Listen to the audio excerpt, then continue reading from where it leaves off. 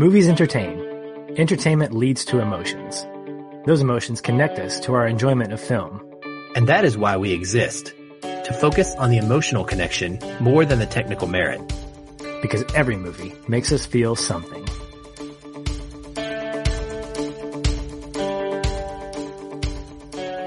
Welcome, listeners, to episode 91 of the Feelin' Film Podcast. I'm Aaron, and here with me to kick off 2018 is my co-host, best friend, and the biggest Hugh Jackman fan in the world, Patrick. Hey, everyone. But that's not all. To talk about this big-time musical production, we have called in that guy named John from the About to Review podcast, who has a history with theater that I'm hoping we can hear about later, and is a pretty great showman himself, if I do say so myself. John, thanks for coming back on, man. It is absolutely my pleasure to be back on the show. It has been a few months. It was back in September last time I was on, and that was a mini-sode. So I'm excited to kind of go full force into a musical episode. We are too. With both of you guys having such a huge love of music as part of your everyday lives, I think this is going to be a perfect pairing/trio, if we want to count me. So I was like, there are going to be three people on this podcast. There are. I mean, I like music, but I'm just not quite at the level that you guys are. So in the interest of giving ourselves time, though, to talk through this movie, we're going to skip our normal what we've been up to section for this week and just go ahead and get right into The Greatest Showman. With that being said, this is your spoiler warning. We are a full spoiler podcast. We're going to talk about this film in depth, how it made us feel, what we thought, detail. So if you haven't seen the film, do yourself a favor. Take your family, go see the movie. You won't be disappointed. You will have at least a decent, enjoyable time at the movies. We can pretty much guarantee that. If you don't, then we need to talk, and we'll hook you up with some good psychiatrists. But with that out of the way, first up, let's just real briefly kind of get set with where we were at walking into the theater for this film. And John, we almost always are going to start with you, so just put that in your mind early on when I'm getting that right, you're going to be first up most times. But honestly, where were you walking into The Greatest Showman? Did you have an expectation for this? Were you looking forward to it? And then kind of how did you feel immediately walking out? Sure. So because I come from a musical background, I mean, I have spent most of my life on stage. Whether it is performing, whether it is in the wings doing photography for ballet companies and other nonprofit arts organizations, coming into any musical, my critic hat that we all like to try and wear and be unbiased and go into it as professional as possible, a lot of critics and a lot of what people will do is when they go into a movie, they start at 0. And then as the movie goes on, goes up from there. So they're like, oh, I'm at 25%. I like this, 50%, whatever. With a musical, that critic hat might as well just be thrown away. I come into every musical at 100. And it is a bias of my own. And then as the movie progresses, it either goes down a little bit, it stays there. Be that as it may, I have a hard time going into any musical not being incredibly excited because I get to see music on the big screen. So that was my bias kind of going into The Greatest Showman, is I was already hyped. Hugh Jackman is a song and dance man, the likes of which we rarely see these days. So that combined with Zac Efron, who is also incredibly talented, with a huge cast, I was sold. Like, I was just absolutely sold. Opening number reminded me of Liza Minnelli in Chicago. The lighting, everything about it. So I was just hooked, absolutely hooked. Coming out of the theater, I immediately went to go find the soundtrack. Like it had me.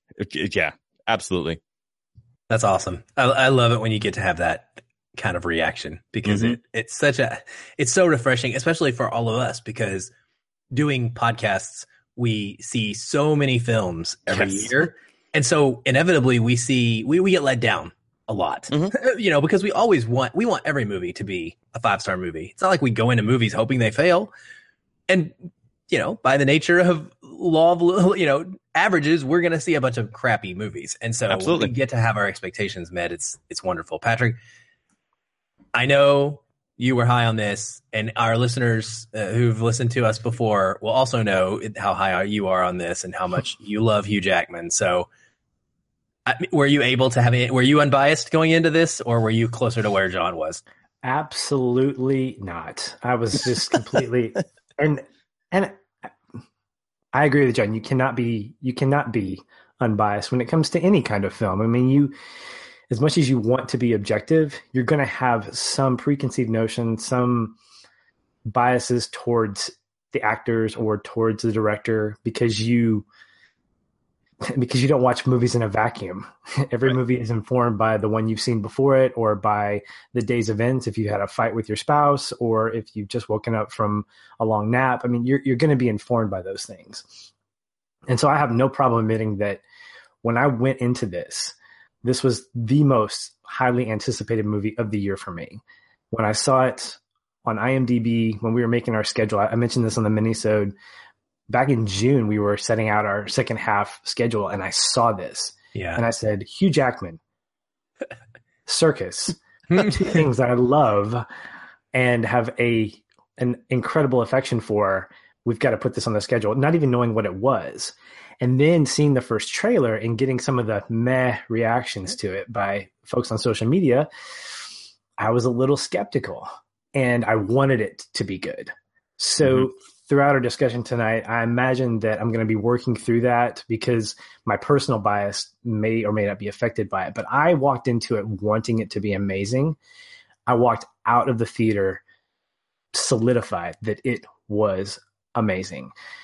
When a movie makes me want to go back and watch it immediately, I automatically put it at 5 stars. Okay. And so I have to sleep on it.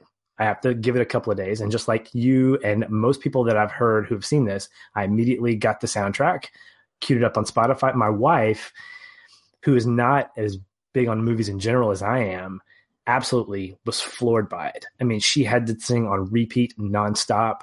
I said, I think I want to go see it again. She's like, I'll go with you. I mean, this is a woman who does not necessarily want to go to the theater a lot, but this was the first time in a long time. And she admitted this to me, that this was a movie that just affected her in a lot of ways. Now, was this before or after she saw Hugh Jackman? This is... I mean, in full disclosure, full honesty, there are going to be a certain percentage of people who are like, yeah, this music is great. Wait, he is in it? Yeah, I'll go again. Sure. Hers was more of an affection towards Zac Efron, if you're going to go that route. Fair enough. So, but she was really emotionally connected to this in a way that I think it was very surprising to her. She did not think it would connect with her like it did. And to me, that's a big deal. So not only to be able to share that experience with her, but then to do it again. We took my parents to it a couple of days ago, and my dad especially was just like, oh my gosh, this was incredible. And my dad, I mean, I'm a lot like him. Obviously, I come from his loins, and so I have those. I said loins in the air. I don't know. But I'm his offspring, so I have that kind of. It didn't surprise me that he had the same reaction I did. But yeah, I was completely and absolutely floored by how great it was, and I wanted to tell the world. It was, Aaron. It was like my reaction, like your reaction to La La Land. In that you're just like, everybody's got to see this. Everybody's got to see this. And I told my wife, I said, I kind of want to go see it again. I might go see it tomorrow morning. Don't think I can. We're going to pick my son. He's out of town right now, but that's kind of how I feel right now. I'm just really, really overly joyed about it. Awesome. Well, I gotta say, I'll go for mine. So when I was going into it, you brought it up. I remember very strongly how quickly you said this must be on the schedule. And I was like, okay. For me, I've never actually been to the circus, which sounds like I might have missed my opportunity. I believe that it's a done thing. Like it's over. Yeah. And we can get into that a little bit later, right. But you did not miss anything. Well, that's what my kids went to one, Barnum and Bailey's, or Ringley Brothers. Is it Ringley Brothers now? Ringley Brothers. Barnum and Bailey. They were all one big collaboration. Okay. Yeah. So they went to one several years ago here in Everett, Washington at the Comcast Arena. And that must have been near the last run of the circus. So I never have been to one. So I didn't quite have that same excitement about that aspect of it. But Hugh Jackman and musical, Les Mis is my favorite musical of all time. And well, Hugh Jackman has been in a musical of Les Mis, which we're just going to put that aside because I know there are differing opinions. So we're going to not talk about the musical movie. But the point is, we knew that Hugh Jackman does well as that showman, John, that you were talking about. Like, Absolutely. He is the epitome of that. I don't even know if we have another actor that we could compare to him perfectly at this point in his career. Mm-hmm. He just does what he wants and what he loves, and he makes no bones about it.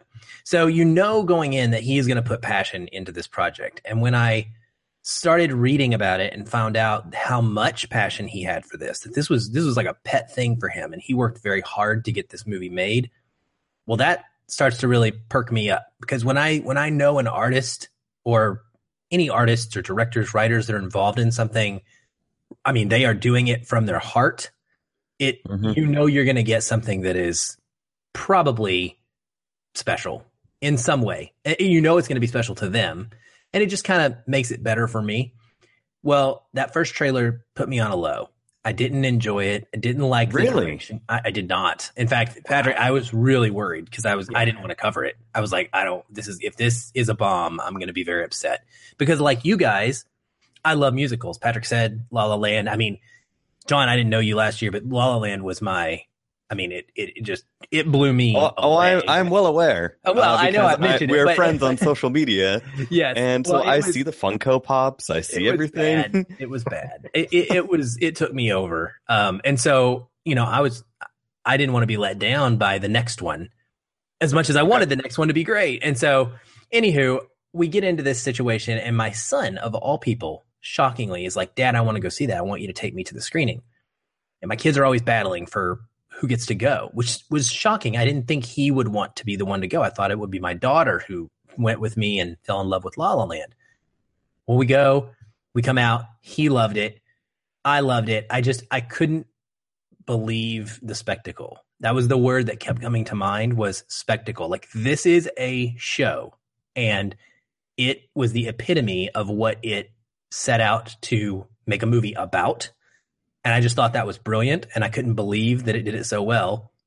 And frankly, even comparing it to La La Land, musical wise, if we're talking about songs, this has more songs that I can listen to on repeat on a soundtrack. Right? Yes. And so, okay. I was worried I was going to have to fight you about that. No, you're not. Because I love it. I love La La Land soundtrack. Yeah. I used to dance around to City of Stars in my office when no one was there early in the morning. But the thing is, there's only a couple songs, and it's shorter. It's more condensed. Mm-hmm. This is a 45-minute start to finish on repeat, and the songs are close enough, but varied enough. It's just fantastic. Mm-hmm. And so I walked out with that feeling. I remember texting you. You probably were listening to it when I texted you right away. And I was like, John, look here, it's on Spotify. Because I did the same thing as you guys. I listened to it immediately, and I did not stop. I haven't got a second viewing in simply because I've just been so busy, but I'm going to before it gets out of theaters. That's for sure. And I mean, like you guys, we go see a lot of movies. And so for something to draw us to that theater experience more than once says so much that words don't even need to explain. So sounds like we're all on the same page. We all had pretty high expectations for it, really wanted it to be great, and we all came out feeling very satisfied. Now, before we get into all the great yummy, that's not the right word. Awesome good stuff. You can say yummy. It's all gay. I know we are. What's John going to say? Okay. Yeah, John, I'll say something really interesting. You have to make a really bad reference at some point. I will see what I can do. So I do want to speak about the one major criticism I have seen about this film, because frankly, it's the only criticism I've seen. And it seems to be so divisive that the folks who don't like the movie are slamming it because of this, versus those who do enjoy the movie are in love with it. It's a very kind of a wide divide. So it's this idea of the biopic. And Patrick and I talk about this all the time. We love this style of film, and we've had this conversation in different times. But in this one, the issue here at play is really about P.T. Barnum as a person and the fact that maybe he wasn't, well, not maybe, from what we know in history, he was not a good person, or as he was not the standout citizen that most of The Greatest Showman portrays him. Now, the film is not unbiased. The film does show us some aspects of him struggling and making poor choices, which I really appreciated. But P.T. Barnum is known to have leased a slave for these projects. He also had a very famous display of a man, an African-American man, and it actually didn't have the man's name. It was just called What Is It? And the sign on this is very well known. And it said, a creature found in the wilds of Africa, supposed to be a mixture of the wild native African and the orangutan, a kind of man monkey. Now, that's not the P.T. Barnum we just saw in a movie. So Right. I guess here's the question I have for you guys. Is there a responsibility when telling a story of a real life person to be honest about who they were? And is the issue here potentially that audiences could be deceived and believe that this is the actual Barnum? So what do you think about this, Who do you want to go to first? John? Okay. If you have thoughts. So I really like biopics in general. This is not a biopic. This is a movie musical.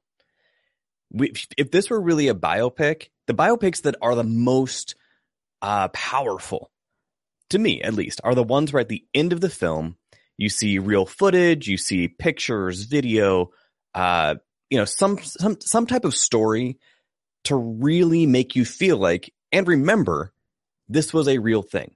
A great example of that on a completely different note is I, Tonya, that came out this year. At the end of I, Tonya, it shows real interview clips that you saw the fictionalized versions of in the film. Darn near identical, by the way. And so that is a biopic. This is a glorification of a man who made terrible choices, who was selfish, who was opportunistic, who was nihilist, he was not a good person. Myself, as an animal rights advocate, he was a terrible person when it came to animal rights. Not just with, elephants and lions and the horrible stories, but the example that, I mentioned when it came to humans as well, he was not a good person. So they touch on it a little bit in the movie. I mean, the whole "this is me," like that gets kicked off because he rejects these people that had been, he had been their champion until he got what he wanted. And then once he got that, he was like, nope, I'm done with you. So as a biopic, this fails miserably. This does not tell. This barely touches on any of the things that actually happened. So with me, I had to separate the art from the artist. And so with me, as a musical, this was fantastic. The subject matter of it, that being P.T. Barnum, was rough for me because they glorify this man who, in a way, should not be glorified, especially in the past couple years when Barnum and Bailey's Circus completely tanked. After years and decades of controversy and so many problems, they finally just folded completely. So to have this movie come out a year later, you're like, but look how great of a man he used to be. It was just weird for me. So do you think, follow-up to that is, do you think that your enjoyment would have been elevated or would have been lessened if the man in the movie was not named P.T. Barnum and this was a fictional story of a person who grew up the way he did and did the things he accomplished? So that was something, and I talk about this on an upcoming episode of mine when I talk about The Greatest Showman. You could take this film, this musical, rename a couple people, and have an amazing movie. It did not need to be about P.T. Barnum.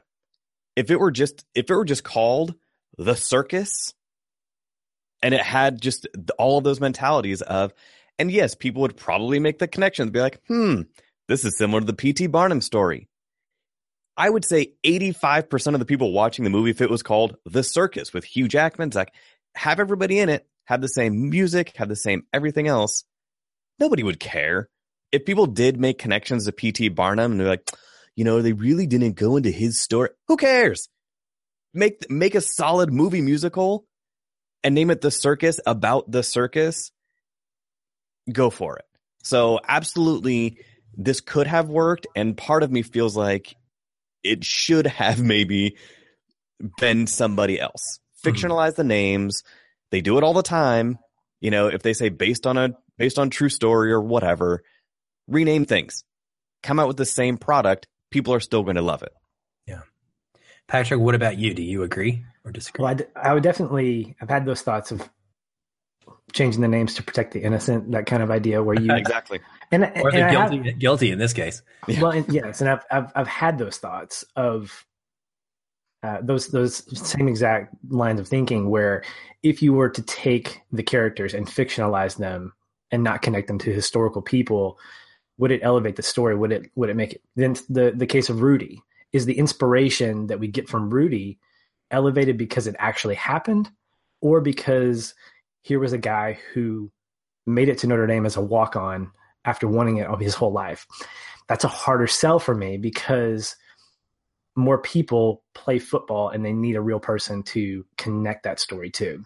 P.T. Barnum isn't necessarily a guy that a lot of people need to connect to because not everybody wants to be a circus entertainer. However, when I walked out of The Greatest Showman, the thing that was interesting to me after thinking about it, and it stayed on my mind for 2 or 3 days, was that this was never a story about the guy. This is a story about his ideals. And every song, every instant elevated those ideals. Even if you look at the tagline or the synopsis, it doesn't say based on the life. It doesn't say based on P.T. Barnum. It says based on the life of, inspired by the imagination of P.T. Barnum. Mm-hmm. I definitely agree that it creates a flaw when you put an actual person's name on the screen because you are immediately connected to that and you want to know, hey, what really happened? Mm-hmm. But if you're going to tell a story of a person's life, why waste it using the musical genre? I mean, musicals by default carry this sense of fantasy. So if you wanted to bring fact to your audience, you wouldn't do that with a musical. You reinforce it with drama. I mean, I wouldn't want to see the life of Martin Luther King portrayed in a musical. I want to see it lived out in more of a dramatic fashion. It might be really interesting to see it in a musical. I was like, I would 100% see that musical. Well, I know. I know what you mean. Hamilton's a great example. But who goes to Hamilton wanting to be educated about the president of the United States? Nobody does. Oh, not the president. Hamilton. Well, sorry, not okay. But who goes to Hamilton to get a historical seminar? Nobody. Right. Does. It's a secondary effect. It is. And it's the issue that we run into when we watch biopics, because by nature, movies are made for entertainment. But when you base it on a person's life, that essential, like, kind of secondary thing that you get is an education. Like when I watch Jobs, Steve Jobs, I'm obviously going, hey, did that really happen? Did that really happen? And I'm more inclined to find out more about the life of Steve Jobs. But I look at a movie like this, and you mentioned it earlier, Aaron, the word spectacle comes to mind. And so everything about it was spectacular. There was nothing about it that felt very grounded. And so I never connected to a historical event because by default, I'm just being entertained. And there was a really fantastic quote that I read that said, it may not be historically accurate, but in many ways, it does what the real Barnum did in the 19th century, entertains. So the movie itself is almost a personification of what Barnum wanted to do throughout his whole life. The repercussions of that were obviously in a lot of ways very negative.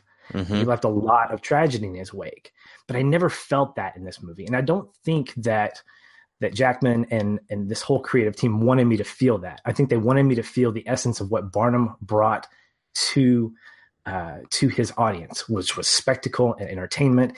And as he says in the movie, a smile. And that's exactly what I got when I left the theater. That is exactly what I got as well. So I did not have ultimately did not have a problem that derailed my entertainment from this. It is the one thing I told you this, Patrick. It's the one thing that kept me from giving this 5 stars. Like I couldn't go all the way on my scale because it just didn't feel good to me for some reason. Right. You know, I just couldn't. And the thing is, I didn't know. I had no earthly idea who P.T. Barnum was. And so, like you just talked about, what I do after every biopic or every movie that I see about a real person, whether it's Marshall or Detroit, I go and I research those things. I try not to do it before the film because I like to see the film on its terms and then evaluate whether or not, after the fact, it actually was, you know, honest. And so I did that, and it kind of didn't sit well with me, right. And it kind of bugged me a little bit. And it wasn't enough to make me not want to listen to the songs or recommend the movie or go see the movie again, because I know I'll have an incredible experience. And so the distinction that I think you made, John, and Patrick, you've definitely made multiple times, the difference of this is not a biopic. It's not intending to be a biopic. It's not trying to tell that story. It's trying to be a musical. It's trying to be a performance. And it does that exceptionally well. So that's where I ultimately landed on it. But I did think that, you know, anybody who is going to talk about this film in detail, I feel like it's a responsibility we almost have to at least be honest ourselves about that and then let people judge for themselves. But I'm hopeful that those going to see this movie can separate somewhat and not walk out of this thinking that P.T. Barnum is someone that we need to have our kids want to grow up like. Right. At the same time, promoting those ideals that Patrick was mentioning that he did promote, or that he was, you know, trying to bring to light. Mm-hmm. Well, that is one of the things. I mean, because of his real life, you know, persona, you had that phrase like, you know, people running off to join the circus. I have friends who ran off and joined the circus. So, like, even locally, like Emerald City Trapeze Arts is a trapeze school that we have here in Seattle. My friends run it. And so it is that same type of mentality where it is like, people still have that idea of the circus. They still have that idea of that type of entertainment, but the person behind it is not important. So. Yep. I agree. So music. Let's talk about music. This is a musical. So it's kind of a big deal. It is. What? So the thing that the musicals can go one of two ways, and both. I'm not going to compare these a lot, but with La La Land and The Greatest Showman both having the same writers of their songs, there was going to be some, I don't know, some similar connective tissue. That's a great way to put it. However, I don't necessarily feel that the songs are that comparable as far as, you know, I don't think that they would necessarily fit perfectly well on a soundtrack together. I think that they're unique to their picture. And this one has a very poppy feel to it. And so I'm wondering how you guys feel about that. Do you think that this story is benefited by kind of that modern music, or do you think more classical music? And I don't mean classical in the sense of like orchestra, Brahms, strings, right? But more period specific for when this movie is taking place. Patrick, I know you had a thought on this. Yeah, I become familiar with Pasek and Paul over the last year, seeing that they were behind La La Land, being surprised that they were behind I would say the first musical whose soundtrack I fell in love with, having not actually seen the musical yet, with Dear Evan Hansen, just came out this past year, got 6 Tonys. I'm really excited for the chance to see it when it eventually travels, because I can't get to New York, obviously, to see it. And watching this, and first of all, I love the modern music. So to answer that question, I absolutely love the modern music. There was a quote that Pasek said, because I'm not going to quote everything tonight. These are important things. Right. I'm not going to be the quote machine. But he said the choice was to express not just the character's feelings, but also how ahead of his time P.T. Barnum was. He wasn't bound by the world in which he lived. He wanted to create one. As the first number, not the Greatest Show, but the one after that, one of the lines is, "We can live in a world that we design." And I think that song and the overall tone of the movie, enhanced by the poppy music, was really reinforcing that idea. what's interesting is that La La Land is a modern movie, a movie that takes place in current, in modern day, but it calls back to classical music, like Singing in the Rain and things like that. And I thought it was so cool to see this almost equal opposite thing happen, where you had a period piece that used modern sounding music, a lot of drums and lots of just hard hitting beats. And I think that's a testament to these guys who write, to Pasek and Paul. I prefer the modern style. Dear Evan Hansen is more akin to that, although it feels more like just a modern musical set in modern day. And I'm excited about seeing it and to see what it looks like on the stage. But I think that it enhanced the overall story that was being told personally. John, what about you? So that was very passionate, Patch. I unfortunately, this was one of, if not my only issue with the film. I mean, my issue, kind of like I talked about before, is of the man himself and what he really did. But as far as the music, that top 40 feel, it got a little bit old in the sense where a lot of the songs, and again, you can put on the soundtrack, it is 45 minutes. A lot of it kind of bleeds together. And yes, they do. I mean, it is a musical, so they do a lot of reprise. There are 3 different songs on the soundtrack that have a 1-minute reprise as well. So that kind of top 40 feel for me, being, kind of classically trained, in musical theater and everything, that was a little bit of a disconnect for me. I wanted more of we keep saying classical, but instead we should use traditional, movie musical stylings. Right. So for me, I would have wanted a little bit more of that. But the music itself, it was solid. It was really good. If some of the numbers had not been as good, it might have gone into the area of taking away from the film. It did not do that. I just did not, like as much of the music being as modern as it was, but I still enjoyed it as it was going on. So it did not deter from the movie, but a little bit more variety, I think, would have really helped it, in my opinion. That's not too bad. I think that's fair. I was expecting more traditional music, and so I think I would have enjoyed having a song or two that felt that way as well. Obviously, I loved the La La Land music. It affected me very deeply, and so I probably fall closer to you, John, in that. It does. I don't listen to pop music. I'll put it that way. So I don't listen to this music normally at all. Mm-hmm. And so when I do, this is my fill of it. This is going to be my version of listening to the top 40.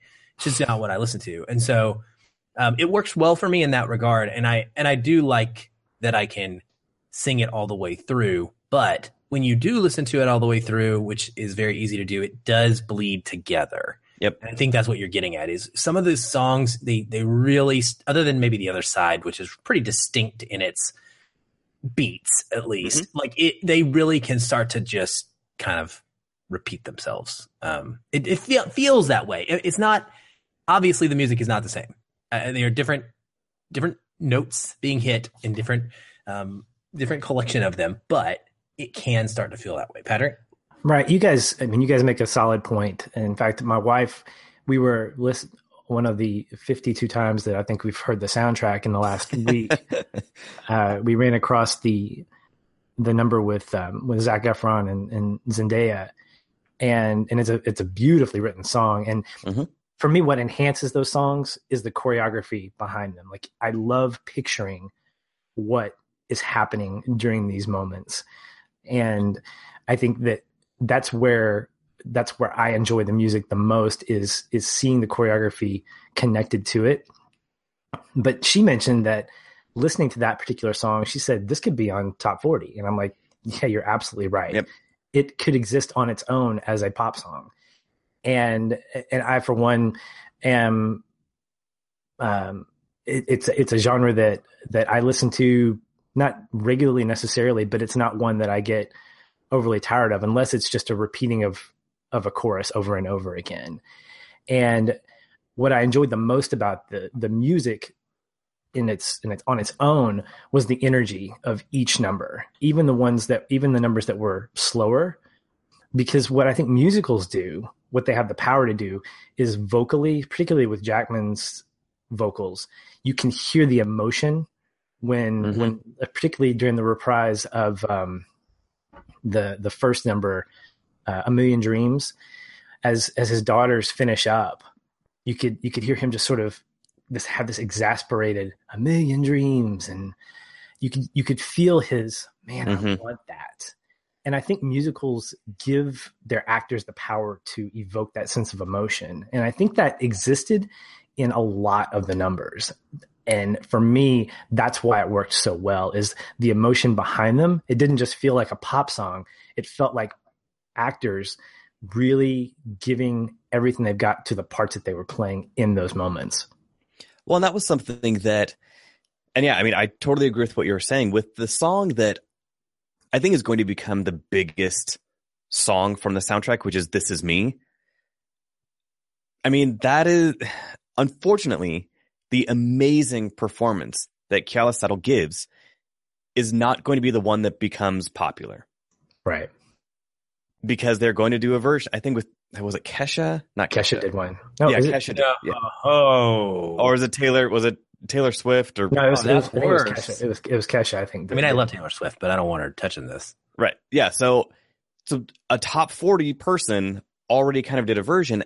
And that is unfortunate because one of the things that is tremendous, if you go on Hugh Jackman's Instagram, which is, I think, just the real Hugh Jackman, he posted a video of Keala's audition. You talk about emotion. Oh my It is gosh. something where she starts crying. He starts crying. The choir starts crying. The casting director starts crying. And this is her audition for this. And so he put that on her page. If you go on her page, which I think is just at Keala Settle, she has that and another kind of behind the scenes featurette with her when she talks about, she was like, I didn't think I was going to get this, which is crazy. She is a Tony nominated performer. It's like she has the resume, the pedigree for this. And you watch that passion and that emotion come through in her performance, both in the movie and then especially in her audition. Even though it is kind of top 40-ish, when you watch those behind the scenes things and you go look at the performances and the choreography, that is when it becomes real. So that was just a tremendous part that I'm really glad that, he posted and that she posted as well to let us know just how much went into that. That's awesome. I watched it today and I totally agree. I mean, it definitely had me affected, and she is phenomenal. She's stunning in this. And we'll probably talk about her a little bit more when we get to characters and how I felt about her overall inclusion in the film. But I love that number. On the other side of that, though, see what I did there? Is there you go. Yep. and so wow. This is my favorite. I know, right? It was a little layup, but that number blew me away in the movie. Like, I was so engaged at that moment. That's probably the couple of minutes that I smiled the biggest. That I had. That's when the perma grin attached itself to my face and did not ever leave. But I like Zac Efron. He's fine. I've seen him in some stuff. Where he's not, where I don't like the movies. And I've seen him in some stuff where I thought he was good. But I was worried about him being in this, that he couldn't play or couldn't pull off this more dramatic turn that I was expecting him to need to do. And so I was so pleasantly surprised right away, honestly, with his acting when he was introduced. But this number was just everything I want out of a musical. Like, it was the iconic piece that I walk away telling everybody that you need to see this. I've said on Instagram, or not Instagram. See, now you got me saying Instagram all the time, John, because that's your primary. I said on social media all the time how I would watch an entire movie of just Hugh Jackman and Zac Efron, like, dancing dialogue to each other, dancing while talking dialogue or singing dialogue to each other. It was so such a perfect piece of chemistry that I mean, I don't know. You can't fake it. You can't make it happen. It's natural and it happened. Mm-hmm. And I'm so grateful that we got to experience that because it was by far my favorite musical moment in this film. And did you guys have one, or how did you feel about The Other Side? Well, The Other Side for me was probably my favorite choreographed number. And the second time I saw it, I really paid attention to the bartender because I think those three, obviously Jackman and Efron are the two main components, but you're talking about some amazing rhythmic like syncopation with this bartender who's just back and forth with these guys, passing drinks and doing these things like that. So the overall choreography of that number with those three was just fantastic. My favorite number, I think, would have to be, it's probably From Now On. And I think the energy level from that is probably what did it for me. Coincidentally, it was not my favorite as it started. Like I was like, this sounds like it's going to kind of be boring.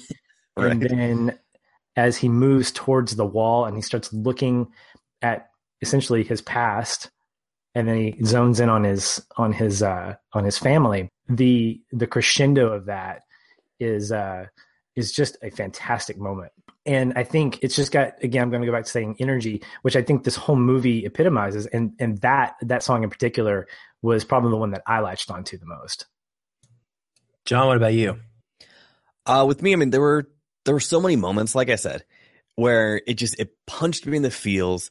The thing with movie musicals, and even when I go to some local productions of musicals, just it is hard for me sometimes to sit there and watch it, only because that desire to perform, that desire to be back on the stage is heartbreaking, in the sense where it was such a big part of my life that I've not really done in so many years, in a few years.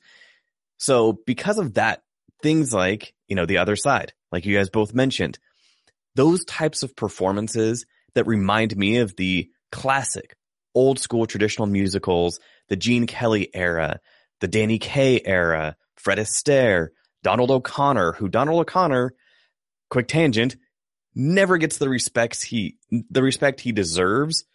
For those people wondering, if you have watched Singing in the Rain, he is the funny one. Unfortunately, in Singing in the Rain, he is against Gene Kelly. And so if you go back and watch some of Donald O'Connor's films, his physical comedy, his physical styling, his voice, everything he did was so absolutely incredible. So something like The Other Side had all of that.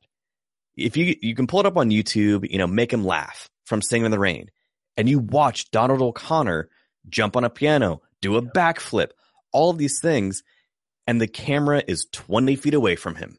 You see everything. One of my other kind of, and I want to say issues with The Greatest Showman, is that it was shot more like a music video and not a movie musical. So those cutaways that happened, especially in a scene like, The Other Side, I wanted that camera 20 feet back and just to let the scene happen. So you can see everything. You can watch the bartender slide the shot glasses back and forth and that whole scene play out. So as incredible as it was, and I thoroughly enjoyed it, and it probably was my favorite musical number, in the back of my head, I was like, okay, if I were choreographing this or if I were filming this, what are those little things that I would do differently? And the main thing is just drop that camera back, really let the action and the actors, put on a display that does not have those quick cutaways that is very typical for a music video and not traditional movie musical. Right. I think that's the slight tragedy of having something on a screen as opposed to on the stage, because when you're in the audience of a stage production, you control where you look. Mm-hmm. And you get the whole option to see the whole stage. Whereas watching something on screen, you're really at the discretion of the cinematographer, the editor, all these different pieces. And credit the editors and everybody involved in the technical side of putting that and all the numbers together. For sure. I would just want to give a quick call out to the I guess the effects department or whoever it is who was saying the transition pieces, particularly when when his daughter got the ballet shoes and she's doing the twirling, and then it transitions into her ballet class or her performance. I thought, and there were several of those from the very beginning all the way through, and I thought those were fantastic transitions. They kept the story moving visually, and I thought that was really great. For sure. Yeah, I agree. And the other piece before we move away from music is that Never Enough for me, Rebecca Ferguson, this song slayed me as well. It was in a different way. So I kind of have to evaluate it a little differently than I do the other side, because the other side is what I think of more when I'm excited to go to a musical. But this song, and I don't know if it was it a reprise the second time she sings it, but the second time she sings it, when it's with tears in her eyes, was incredible to me. And it was just, it is a moving ballad. It's just a powerful song, and it's poppy. It's got that pop feel to it, but it is boom. I mean, it hits you like a weight, and you can feel the emotion pouring off of her. And that feeling that she has at the time, the character of, not feeling like she's ever going to be enough. And it came out perfectly for me. So I really enjoyed that one as well. Probably my second favorite, I would say. Okay. But moving on off of musicals. So let's talk a bit about themes. Themes included in this, being yourself, big theme of inclusion when we're talking about, as Patrick has called them, the out quote cast unquote. Very well done, by the way. Thank you. Family, friendship. One of the things that really stuck out to me family wise is Charity as a wife. You just don't see this in films, in modern day films anymore, where people work through their problems. It doesn't happen anymore. Right. And so I really enjoy seeing that on screen. A supportive wife who is willing to sacrifice some of herself because what makes her happy is to see her husband succeed. All of us have family members who in some way do this same very thing. They sacrifice some of their time with us so that we can watch as many movies as we do, so that we can get on a microphone and talk to each other about these films and go in depth with them. And so I got to see some of that in The Showman, and I really liked that family dynamic. But what other themes kind of stuck out to you guys the most? Did anything really connect with you in that area? John, Patrick, whoever. Yeah. So, I mean, those, like you said, the feeling of being on the outside and having somebody, in this case, again, in their opinion, and not in their opinion, in their life, it was the first time that they had a benevolent person being like, no matter what you are, as far as shape, color, size, ability, whatever, you have a home, you have a place.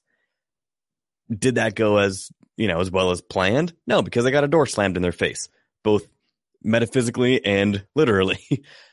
And so, but having that feeling of somebody being there for you, through all of it, how you related to, Charity's character and everything.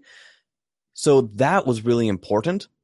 And it was good to see that even in the face of all of this, communication, being able to talk through things, being able to like, okay, this hurt me and this is why. How do we move past it? What is that connecting thing that is going to bring us together and make us stronger moving forward? Right. So that was a really big theme that I appreciated in this film, for sure. Yeah. I resonated a lot with the idea of common ground, and the community obviously is connected with that. But the moments leading up to From Now On, seeing the whole cast come into the bar and hearing, is it Kayla? How do you pronounce her first name? I think it is. Well, it is spelled Keala. Yeah. So I'm not quite sure if it is that Kayla. In the interview segment that I saw with her, it was an Instagram one, so it was really short. So I did not hear somebody introduce her. So I'm not sure. Well, in any case, she says a line. She goes, "You gave us a family," and then I believe it was Anne's brother that said, "And we have our home is the circus, and we want it back." And of course, that kicked off the number. But you have this this idea of real community and wanting to be, it's not just that you're connected not by your deformities or your differences, but you're connected by a sense of common ground. So the moment that she talks about the fact that Barnum gave them a family, and Anne's brother reinforcing that by saying the circus is our home and we want it back. Those types of moments, I think, really resonate with me because I love the idea of common ground, and that it wasn't defined by a particular oddity, as it was called in the film, but it was defined more by, well, I mean, just the obvious theme of who you are is okay. You're not a mistake. And when I see that theme resonate through any kind of film, I like that, as long as it's not heavy-handed. And that was one of my hesitations about this movie was, is this going to be a heavy-handed, preachy, I don't know how you would describe it, ideal that's just going to get just pushed on us? And I don't feel like it got that way. I felt like it was just enough to get me thinking. And that may be a criticism of it. I think I've seen some of that criticism, that it takes heavy ideas and it makes a lighthearted kind of washed over approach to them. And I'm like, again, a musical, not meant to be anything really heavy. So you kind of have to walk that line. You have to walk that tightrope, if you will. And you have this, it's a tough thing to do. And but also tightrope. Well done. Yeah. Okay. Self high five for me. I'm just going to give myself that. But I don't think it was very heavy handed at all. I think it was balanced, and I think it was done in a way that I wasn't sitting with those themes for days and weeks, days after that. But I don't think I was meant to either. I was meant to pop in a soundtrack and really just enjoy the music. And those things came after the fact. So I think it was a nice +1 for me to have that ideal. And I think it reinforced a little bit of positivity, which I think a lot of people come away from the movie feeling like, man, that really felt good to experience that. Because, I mean, this is not going to be a contender for Best Picture. It may get a nomination, but we know it's not going to win. It is not going to get a nomination. And that's fine. I don't expect it to. But what I appreciate is that it doesn't have to be brooding and self-important to necessarily feel like it needs to be a good movie. Not that all movies do that, or all movies that get nominated for Oscars do that, but we know that most movies that get picked for the Oscars or nominated, they're going to be movies that have some level of social importance, some level of seriousness to them. And I'm fine with that. But I also want to make sure that we go to movies to enjoy them, and that this is okay too. It's really okay to walk away with a smile. And that it doesn't negate a movie's value because you didn't walk away thinking about something really important. Yep, I'm with you. And I had the same fear, was that it was going to be too preachy. And yet I didn't think it was. If anything, I almost think it wasn't enough, preachy enough, honestly. Interesting. So, I mean, when it comes to the inclusivity piece and the way that the outcasts are treated, I thought could have been, I guess this kind of ties into the characters. I feel like I wanted more of them. I wanted more screen time. I wanted more backstory. I wanted more about who they were, instead of preaching to us about inclusivity or telling us about inclusivity just for the sake of this person looks different. We got a very quick montage or explanation of each character, introduction, as you will, as each one was being, found by Barnum. But that's really all we got. I mean, we just didn't get much more than that. Like, I want to know more about them. I want to know where they came from. I want to know what their stories are and their desires and their dreams and what they can do. And I don't know. I didn't quite get the warm fuzzy enough about that I wanted. And I feel like the film definitely had some edits to it, that it was longer.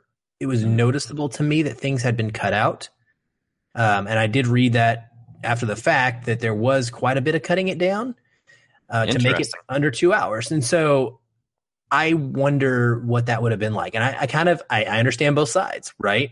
Like, it's tight the way it goes, but it covers a lot of ground. And because it gave me characters that I was interested in and that really fascinated me, I wanted to know more about them, and then I didn't get to. So So I'm kind of on the fence on that. I really like Barnum and I almost said Barnum and Bailey. His name's not Bailey. That was really confusing, by the way, people, is to throw Philip Carlisle in this movie as a fake person. I just don't understand. I don't understand this at all. When you have a character, unless maybe there's an issue with rights of using Bailey or something. Who knows? They're very well. Yeah, they very well could be. Whenever you do these biopics, it gets a little bit muddy, especially if it is a biopic based off of a book. Then not only do you have the real family and the estate and everything, but then you also have to clear it with the author who did this and that. So it gets a little bit tricky. So it was interesting that they made him a Carlisle, because anybody who knows kind of American history, I mean, the Carlisle family is incredibly well known and affluent, up there with Rockefeller and everything like that. But yeah, the way that they kind of made up a character with that was interesting. Well, and I think I have two theories or two opinions. One, I don't know that you could sell Bailey on his relationship with Anne. Okay, I don't think that. Fair enough. Because you get into the whole biopic issue of like, did Bailey have a relationship with one of the? Oh, yeah. And two, you mentioned Carlisle, a very famous name, connected with an ideal, a snobbish class, an upper class. Yeah. So when I think of Carlisle in the same way that I think of where your issue is, Aaron, that we don't get enough about these characters. I think that was intentional, because I think these characters are symbolic of the bigger idea that's being portrayed. Now, there were standout performances, obviously. You have the bearded lady for sure. You have Anne, but I don't think that the movie was was going to be intentional in giving us backstory on any of these guys.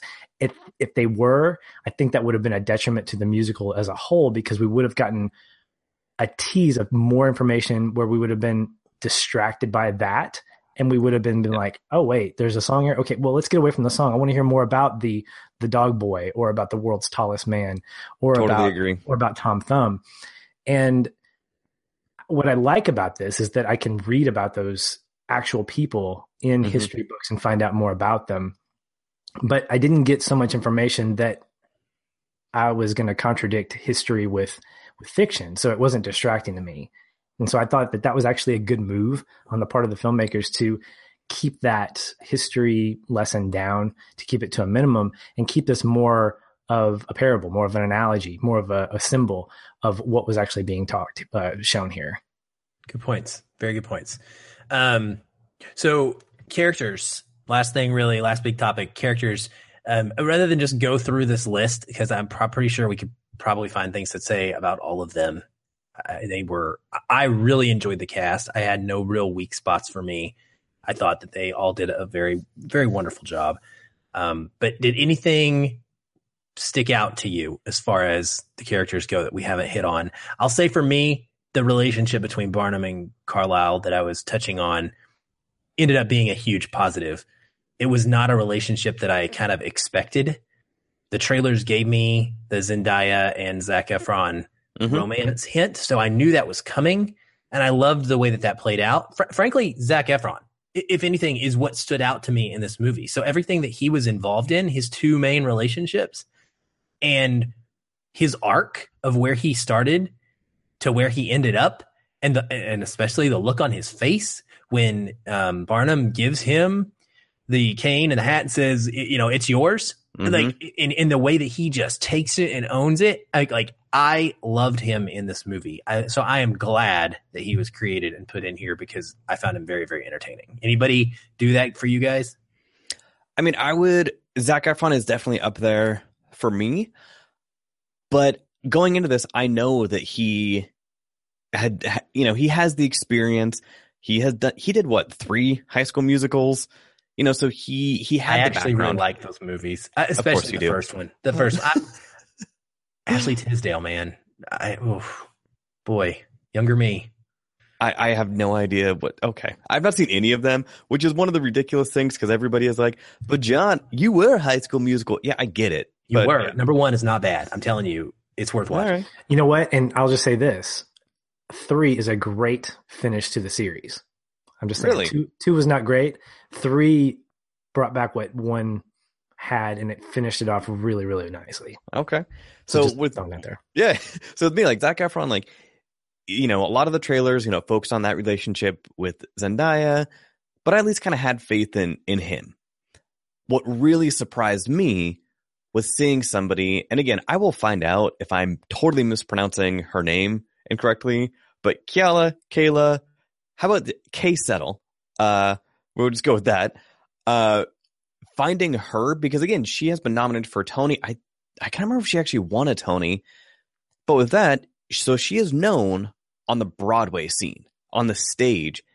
Having a breakout role like this, 2018, I definitely think she is going to get a lot more busy, and a lot more people are going to get to know who she is, her amazing work that she does. So that was a character that, because she is the focal point of the outcasts, of the others. She is the one that they rally behind. She is the first one, you know, that he kind of finds. So she was the big takeaway for me. Like, I cannot wait to see more of her.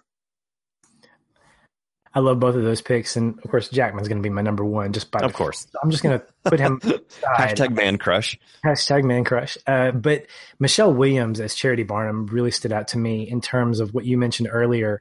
The fact that she was so supportive and she's strong. She's not a yes man to her husband. The thing that created tension was the fact that when the building burned down and he comes back and he finds out that the bank is basically taking their home, she basically said, I don't mind the choice you made. I just wanted to be a part of that choice. Yep. You know, she wanted to be a part of that. It's always been we with them. And just as a side note, I'm glad to see Michelle Williams smiling for once, because the last time I saw her was in Manchester, and it was just really, really nice to see better. But well, and same with, she is also in All the Money in the World right now in a very dramatic role. So, so this is nice. I was going to ask you about that. So I'm glad you mentioned that. And sorry, Patrick, I'm going to derail you just for one quick second, but about Michelle Williams. So I grew up an enormous Dawson's Creek fan. Okay. I've watched the series multiple times all the way through. Hey, look, this is my surprise face. For those of you not watching at home, I just fell asleep. Katie Holmes was, a huge crush early on. Joshua Jackson was one of my favorite young actors to watch for many years. But the thing that I never expected was that Michelle Williams was going to be the one that broke out of this whole cast and had the best career. Let me tell you, this woman is a superstar.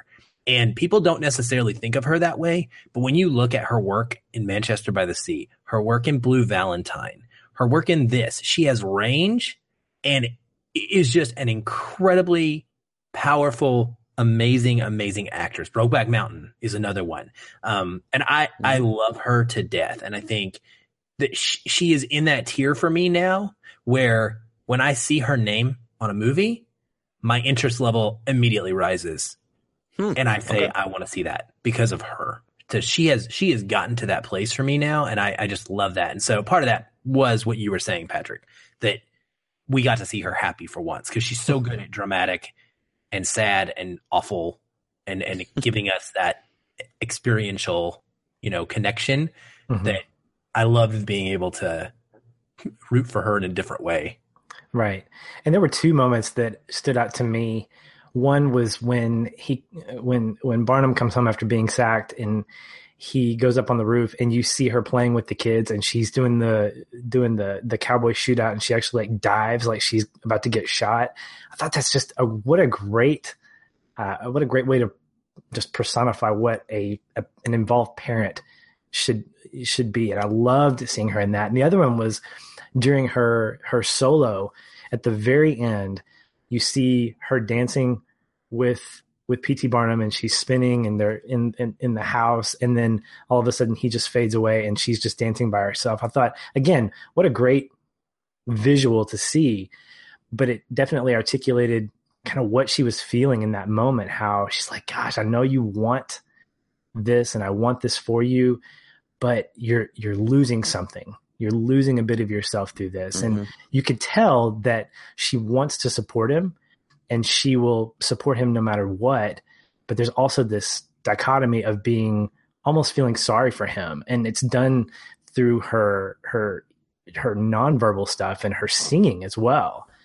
And I just think that's a testament to who she is as an actress. I didn't know that she could sing, so to hear her sing was just a +1 for me. Awesome. Anybody else we missed before we move on to the connecting point? I mean, Zendaya was good. She is another one that, I mean, she is a Disney kid, so you know that she can sing, dance, act, because you have to be when you are, when you grow up in that system.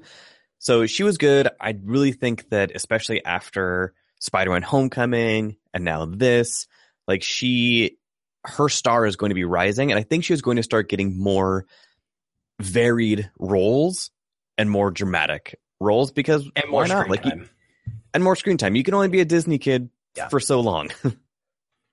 Yeah, I liked her a lot. I thought again, with her and Efron, the relationship was, I don't know, it was so innocent and so realistic to today's world still, in some ways, what people find and what people have to deal with their family members, right? And I mean, I've never experienced this firsthand, but I have friends who have very closely experienced this and had to deal with that. And it's just, it's one of the hardest things to do is watch someone go through that, right? Because you don't want to, you want to be close to that person's family, obviously. Sure.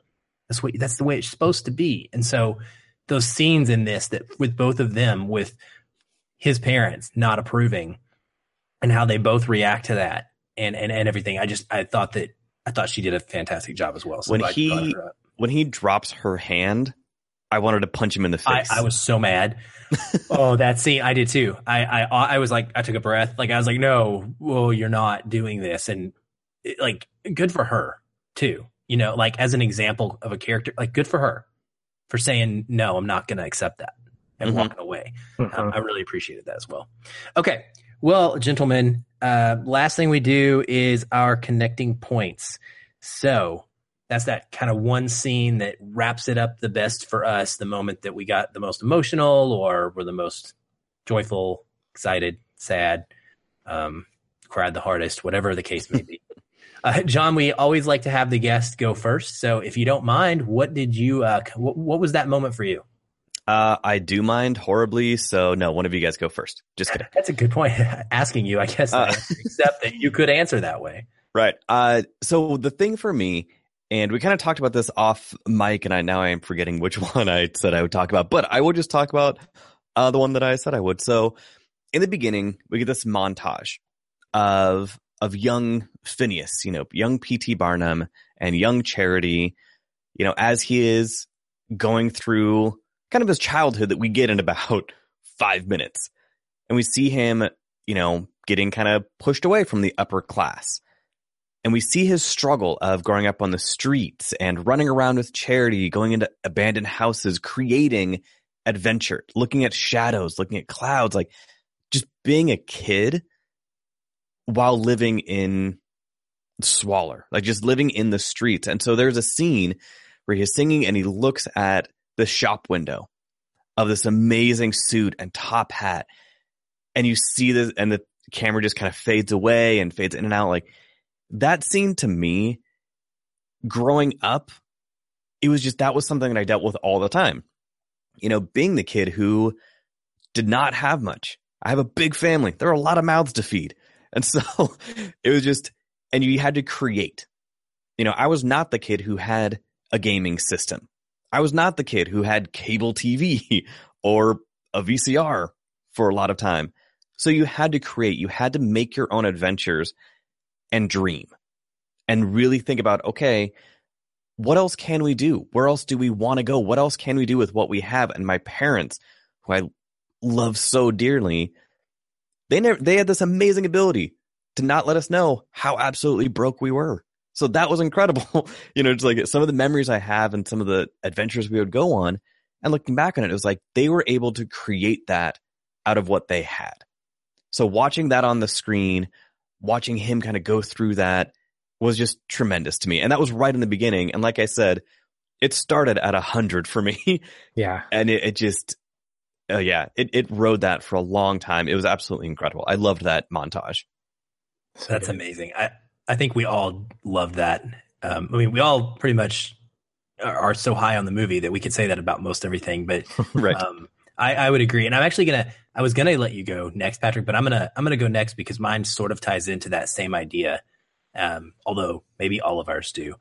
But for me, after Barnum, it's the moment where after Barnum has lost his job and he goes home, and Patrick, you just talked about this, on that rooftop with Michelle Williams and with his wife Charity, and she's playing with the kids and she's acting things out, which ties into what you were saying, John.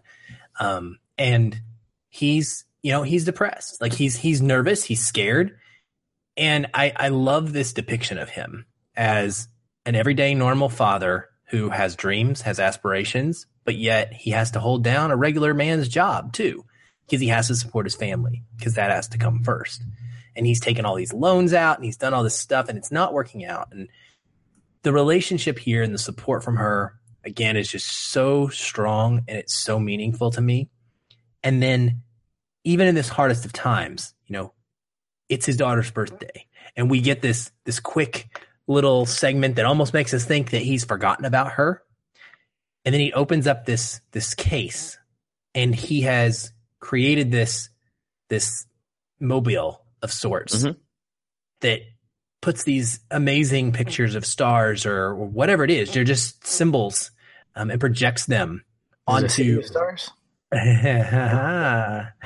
I didn't even make that reference. Thankfully, it was not City of Stars. Moving on. So she puts up the sheets to have it projected onto, and they just sit there. And so, for me, that scene established him as a good father and a good husband. And so later in the film, when he strays from that, and part of what I love is that he doesn't ever really stray from that, but like he does definitely emotionally let himself focus on his career and on another woman. I think that we'd already established that what his true character and heart were. And so when he did this, it was tragic to me, instead of, oh, look, just another punk guy, like just another guy who can't be what he's supposed to be to his family, who chooses himself. I felt very strongly that he knew he was making poor decisions. And so it hurt me more for him and for his family. And it made it all the stronger when he ultimately does come back and she is still there and still rooting for him and still willing to be part of that journey. So everything about that family dynamic kind of stemmed from that opening scene right there on the rooftop and him giving her that gift. And then I also just love the ending and how he's rooting for her in the ballet when she's the tree and she's quit ballet. And there's this whole conversation about whether or not they should allow her to quit. And yet she continues on and you just see them cheering her on. And of course the audience, as a viewer, we're thinking, oh, she's kept on with ballet. That's great. That's amazing. And then you see her in the background as a tree. And they're just proud parents. And I love seeing that on screen as a dad and stuff. I thought that was wonderful. So that for me is kind of how my connecting point shook out. Patrick, what about you? Well, you made me edit. I had 3, and rightly so, because whatever. But I'm just going to mention my two runners up. The first ties into what you were talking about, John. The montage of Phineas and Charity growing up. There's this moment. These are all. I'm gonna say this. All 3 of these moments, I cried. Like I teared up at these moments, and this is a rare thing for me to tear up. And so, to me, I was like, "Oh, that's this is the Feel and Film podcast, Patch. This is the safe space. You can no judgments here. My name's Patch, and I'm a feeler. Thank you." Okay. But the first one was Phineas as a boy, and he is stealing the bread, and he gets run down by the bread maker and thrown into the corner, and the bread's taken away, and then he's handed the apple by the deformed person who kind of resembles the witch from Snow White or Cinderella, but whatever. but it foreshadowed a lot of what we knew was kind of going to be coming. And that was like, oh gosh, that's amazing. And the music was just swelling up. The second was during the This Is Me. Anne looks up at Philip when he's looking down at her, and you can see this anger and this determination in her face. And she's like, you're not going to define me. Your society is not going to, it's just, everything is, there's so much being spoken without even being said. It's just through this choreography and this facial expression, which I thought was fantastic.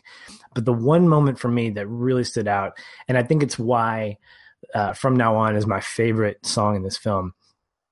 We get the whole setup and the song builds, and there's this really fantastic moment where everything's a cappella and it's all just this drums. And if you notice, if you go back and see it, the world's tallest man is standing up on the bar and he's banging. He's got his beat. He's beating the ceiling, which I thought was fantastic. And P.T. Barnum, Jackman's character just goes, yes. Like he's just enthralled. He's like, yeah, I'm not going to be swayed by this anymore. And the camera zooms into him, and then it shows him looking at his family's picture on the wall. And then he takes off and he's running, and he's like, I'm not going to be blinded by the light. And you can even hear this baritone singer getting up in this range that I didn't think Hugh Jackman had before I saw Les Mis. And again, this is where musicals shine. When you get that range of vocals, you get emotion behind it. So you couple that with him running and grabbing the train and eventually leading him back to Charity, I thought was just amazing. To me, I think that was the moment that I guess ties into both what you guys are talking about. A guy who may have gotten lost, but he kind of became the prodigal husband and the prodigal father who realized, man, what I have is right in front of me. And I think it's fantastic that at the very end, we get those same lyrics from this high energy song of The Greatest Show. It's everything you ever want. It's everything you'll ever need. It's right in front of you. And he's looking at his daughters on stage, sitting next to his wife. And I'm like, oh, perfect ending. Yes, credits roll. Let's watch it again. Just gut punch right at the end. Yeah, absolutely. So good. So great, man. Well, I for one am just really, really happy because when my best friend has a movie that is his most, this happened to both of us this year, which is unheard of. It's incredible. Patrick, your most anticipated film was The Greatest Showman, and it rocked you and you loved it. Mine was Blade Runner 2049, and the same thing happened. So 2018 has a big job ahead of it if it's going to match these kind of feelings that we got from our two most anticipated. Bring it 2018. Hopefully they will do that. So, John, it's been awesome having you on. We'll have to have you back again, of course, but it's great, man. I love what you bring to the table and the mic. And it's just so fun getting to hear some of your stories and your unique perspectives. So where can people find more of your unique perspectives? I will say I am in awe personally that you just recently dropped an episode where you did it all by yourself. Now, as someone who has kind of dabbled with that a little bit in our existence, I did some things called Feelin' It's. They were like 10 to 15 minute long episodes. What you did is like Smithsonian, put it in the Smithsonian, man. It is like, it's amazing. So where can people find that and more of your work? Well, thank you so much. That was my third one that I have done by myself. And every time I do it, it is super weird and super just not uncomfortable. I like talking to people. Shocking. I know that is going to come as a big surprise to people. So in my studio, when I am recording, there's always at least one other person. So recording by myself is always kind of weird. I did an episode where I covered the TV show Nightfall for History Channel. They were a client, and so I did that by myself. So it is weird. So thank you for that, because every time I record by myself, I never really feel like I get into a rhythm because there's not somebody that I can bounce off of. But yeah, so you can find me at About to Review on everything. So Facebook, Twitter, Instagram, youtube.com/about to review is where I put up my about to interview segments that I do with actors and directors and just other creators. My website is aboutreview.com. It is all synergistic, in corporate terms, brand synergy. So if you search for About to Review just on Google, I'm the number one hit. So you can find me anywhere. Some upcoming stuff of mine. I'm headed to Vancouver, BC to cover the Vancouver Short Film Festival for the second year in a row. Vancouver is one of my favorite cities. They treat me really well. I love going up there. I cover a couple events up there every year. So that is coming up in January. Recently, I interviewed Peter Tencio, who directed Jean-Claude Van Johnson, and Felicia Rashad is in that. I interviewed her, which was super weird because this is a woman who I grew up with as like a TV mom. And then I was on the phone with her and she sounds exactly like she did in 1989. That's awesome.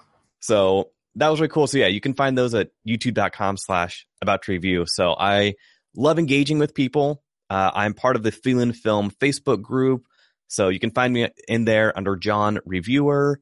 So yeah, definitely just hit me up. I love meeting new people, talking to new people about films and just what people are passionate about. So yeah, thank you for having me on. I love what you guys do. The whole idea behind your podcast of just what you feel.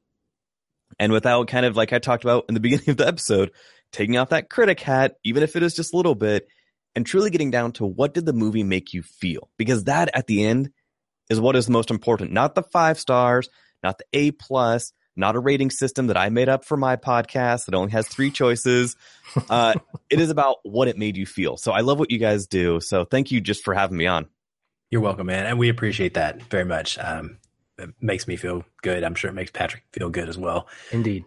Well, listeners, for us, we have a lot coming up. I'm going to tell you real quick, if you'd like to talk to me further, you can find me all over social media at Aaron L. White, AARONELWHITE.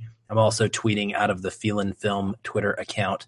But for us, there is so much happening at the first of the year in 2018. If you haven't done so already, make sure you download our 2017 Year in Review episode. Came out a few days before this one. That's where we get to really dive into the whole year. We don't do a typical top 10, top to bottom list. We'll post those in written form on our website. But in this one, we really get to talk about our favorite performances, our favorite films that we saw for the first time that were not in that year. Our favorite, or we have a category for our biggest disappointment and our most exceeded expectations. So we really kind of run the gamut of some of our favorite things from that year. So check that one out. Coming in 2018, in January alone, it's Kubrick month. That means we're going to be doing 4 straight movies with Stanley Kubrick. We're going to do 2001: A Space Odyssey. Yes. We're going to do Dr. Strangelove. We're going to do Full Metal Jacket. And we're going to do The Shining. Those are the 4. We're really excited about that. We started it last year by doing Christopher Nolan month. And I think this is something we're just going to continue with every January from here on out. Also in January, we're going to be launching a new kind of episode every month project called Connecting with Classics. And this is going to be myself and Dawn Shanahan of Every Movie Has a Lesson. We're going to take one of the classics from the AFI Top 100 list, and we're going to talk about it. We're going to have a little bit of a unique format for that one, under an hour-long episodes. We're going to try and pair it as much as we can sometimes with something current that makes sense, if it exists. We're not going to force it.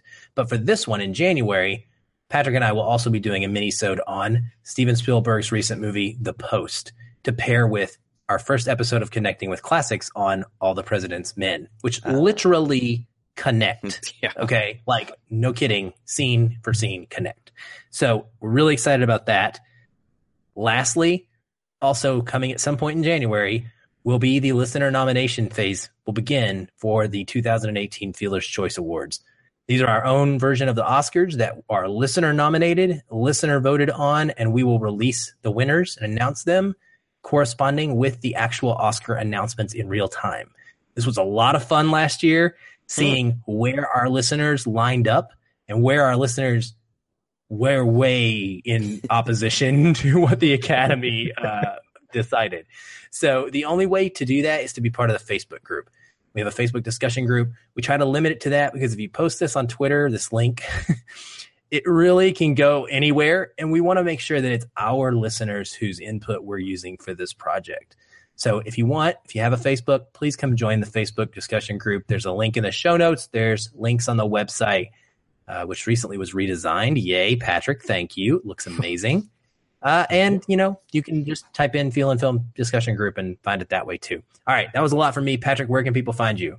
Well, you've pretty much taken care of all the business. I'll just kind of finish off with my own social plugs. You can find me at Facebook, Twitter, and Instagram. I'm at Shoeless Patch, ShoelessPatch. And you didn't even say the gram. Well, I figured with John here, you might do your old school, the gram. No, John, anything? You'll promote both of it. You'll promote the gram for both of us. John, anything left from you before we hang up? Yes, something that I forgot to mention, and I got reminded of it when you started talking about Facebook. So this episode is dropping Sunday. This episode will be out on December the 31st. December 31st. 2017. So there's a contest going on right now on the Facebook page for About to Review. DK Books or DK Publishing is a company that I work a lot with. I review their books, Marvel and DC books. I interview authors. So right now you can enter the contest to win a copy of Justice League: The Ultimate Guide, which is one of their new encyclopedia style books all about the Justice League from the beginning all the way up to the current storylines. It is a fantastic book. It was written by Landry Q. Walker, who was on my show a couple weeks ago, which you can find on youtube.com/about-to-review. But yeah, so on Facebook, on About to Review, on Facebook, just find the contest. It is the pinned post at the top.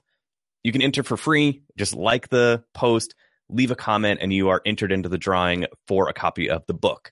So yeah, just wanted to throw that out there because I forgot to do it before. Good deal. It looks amazing, and I don't know whether to say people should go there and do that or not because I'm in the contest, and more people mean my odds go down. But no, really, folks, it's awesome. It looks great, and I said I'm in the contest. Like I would love to win this or have my kids, be able to read this book. So it's well worth getting in there to John's page to get on the list. Guys, thank you again. We appreciate it. Listeners, thank you for listening. We hope you've enjoyed this. Until next time, stay positive and keep feeling film.